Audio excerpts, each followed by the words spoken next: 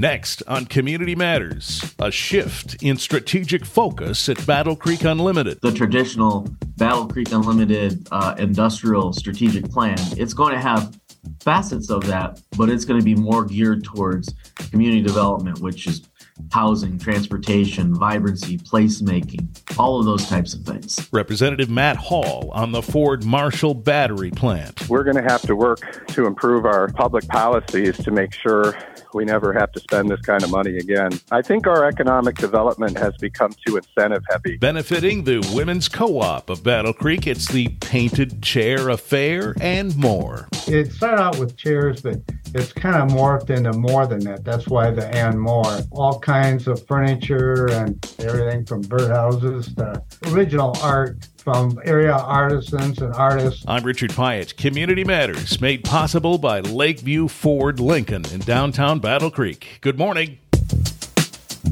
Thank you for being with us on Community Matters. You hear us on Saturdays on 95.3 WBCK and on demand anytime at battlecreekpodcast.com. Just this week, Battle Creek Unlimited and its leader, Joe Soborowski, spoke about their vision for the future, but as well some accomplishments from the last year and economic development perspective. Here to talk about that is Joe, to give us a little bit of insight on all of that. Hi, Joe. Hi, Richard. Pleasure to be here today. Well, thanks for the opportunity. These annual events are meant to give perspective in a number of ways, but one of them certainly is let's look at the last year and talk about what we've been able to accomplish, right? Yeah, absolutely. So we held our last event, and I believe it was February of 2020, before the next 3 years changed us all. Updating them on where we're at with our strategic plan. This is our final year. Talk about what we've done in the last year, telling everybody what we've been working on and where we're going to take the organization. Yeah, so when you look at the past year or even the strategic plan, right, and you look back a few years, how do you feel about the accomplishments? Did we get 80% there, 100% there? We did quite well. The jobs created, we projected over a 5-year period that we wanted to create 750 new jobs paying $17 an hour or higher. And granted, the $17 an hour or higher was, created 5 years ago. We actually created 906 jobs. So that was 121%.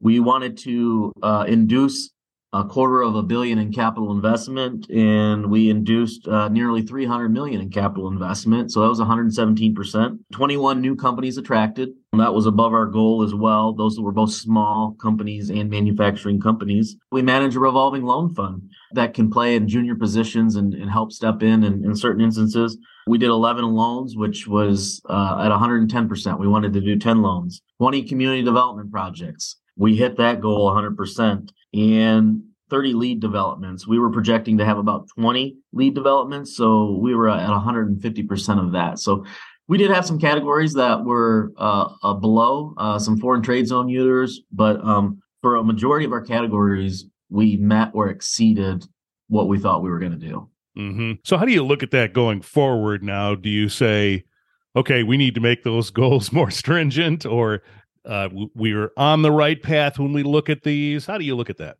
Yeah. So going forward, as I revealed to the group on Thursday, we may scale back some of that. We have some of the Ford announcement. We've got some industrial users that are currently raising steel right now, and the workforce environment has changed a little bit.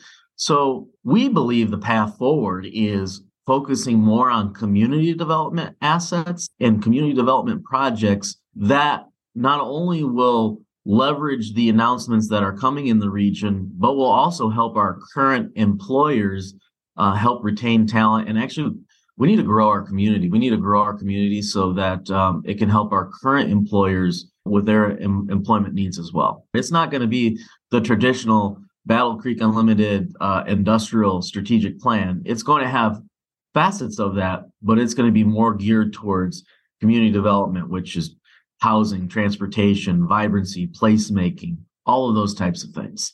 How do you envision that role then in an organization that has been fashioned and strictly focused on economic development, shifts that focus a little bit? How do you envision that happening and what the role is for Battle Creek Unlimited in those kinds of things? We'll start with our strategic plan that will call out the deployment of resources.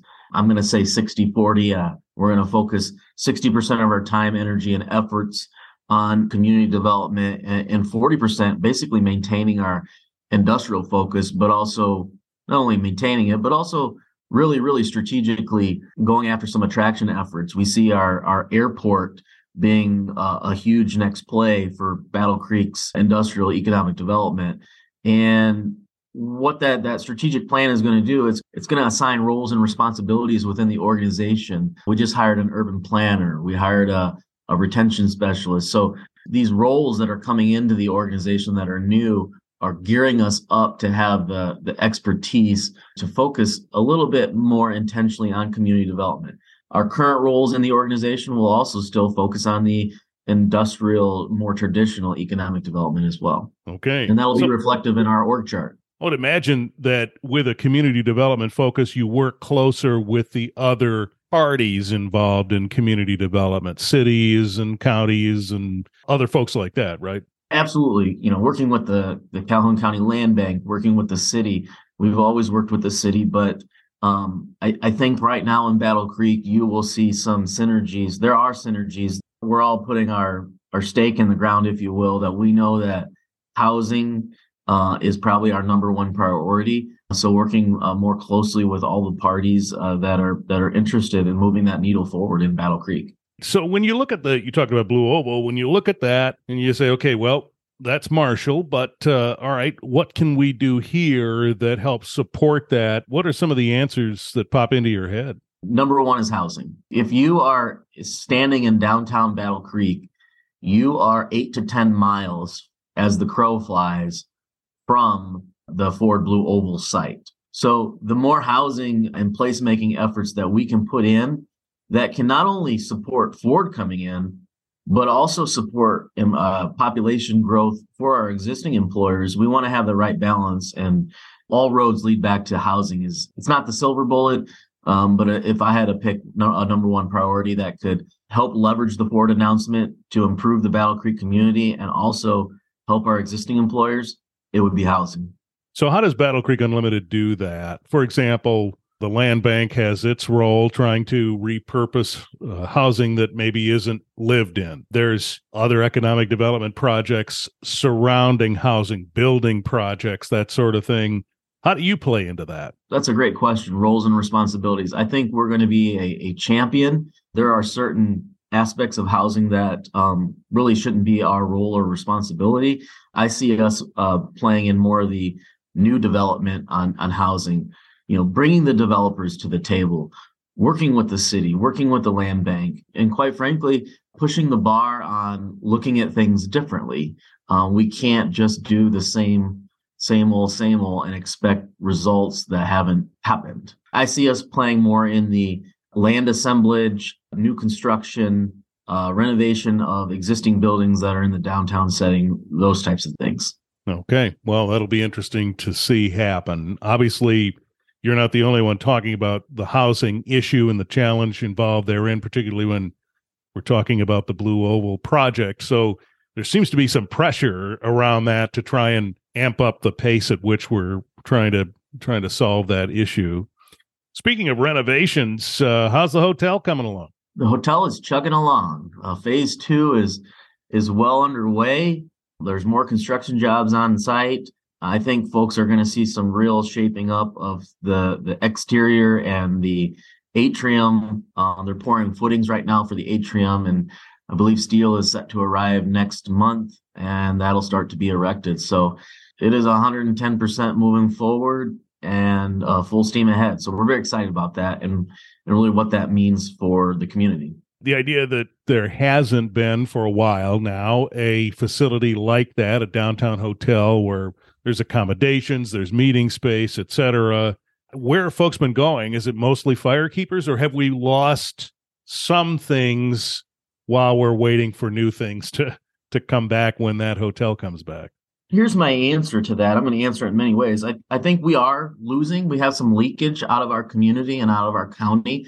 There's definitely a demand for additional hotel rooms. Firekeepers, that's probably a different kind of clientele. We've got some good business travel that happens in our county, but kind of a stat that I just wanted to throw out there that we revealed on Thursday. This number that I'm going to tell you, it has a lot to do with Ford, but just if you kind of peel the layers back, within a 10-mile radius of Battle Creek, in the last year and going forward into the next 3 to 4 years, there's $4.7 billion of just pure construction work going on. Outside that, those are just the large items. MDOT's doing $160 million on I-94. There's a lot of site prep going on for Ford. 3 of the 4 school systems are working through bond projects right now. The Air Guard is doing a $12 million gate project. The Marine Corps is doing $70 million.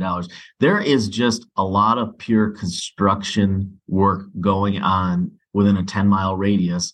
And that all can't be sourced just out of Battle Creek. So there's people coming into this community and they're staying in hotels.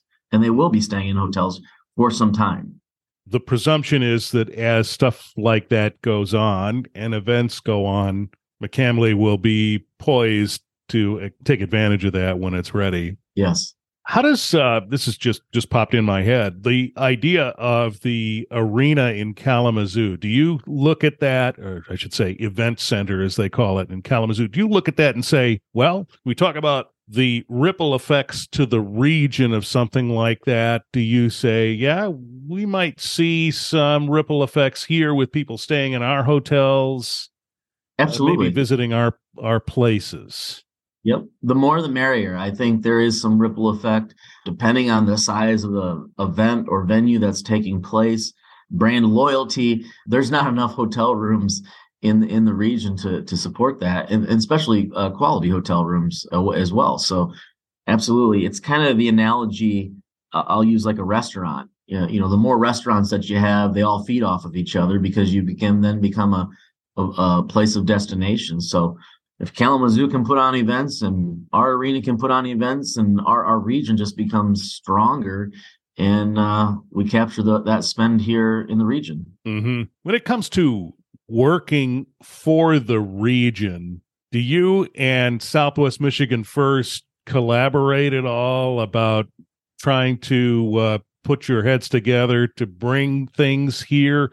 Or is it still mostly they're working their angles, you're working yours, and it's sort of parallel? It's somewhere in between. We're really focused on turning the tide in Battle Creek. That's our mission. But we talk with them regularly on some parallel items. Absolutely. So community development, as you talk about that 60-40 focus there, folks are listening to that. Someone says, boy, we have this project or that, or maybe they want to speak up about being involved in some of these efforts. Do you encourage them to do so? And what do you envision some of the community roles being? Yeah, absolutely. We always support community engagement. I think it's important for people to make sure that their elected officials know what their priorities are, what their interest is. Hey, if you like some of the stuff that Battle Creek Unlimited and some of the other partners are doing, that should be known. Specifically with the River Naturalization Project, I'm going to use that as a main example.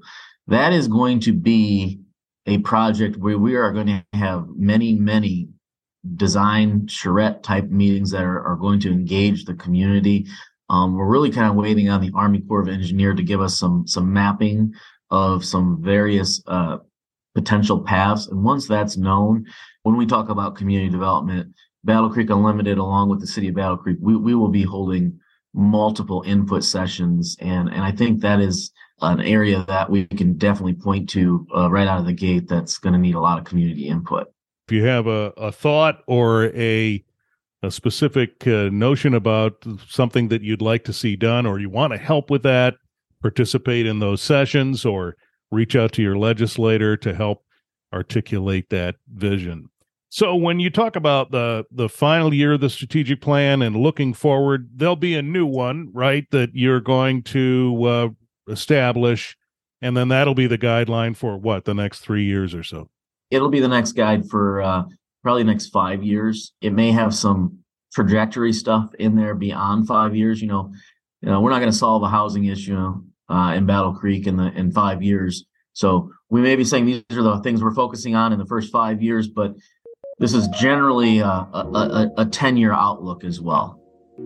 So we hope to have that all launched, late summer, early fall. Well, we'll be ready to hear and see that. And whenever you want to come back and talk about it, we'll be here. All right. I appreciate the time, Richard.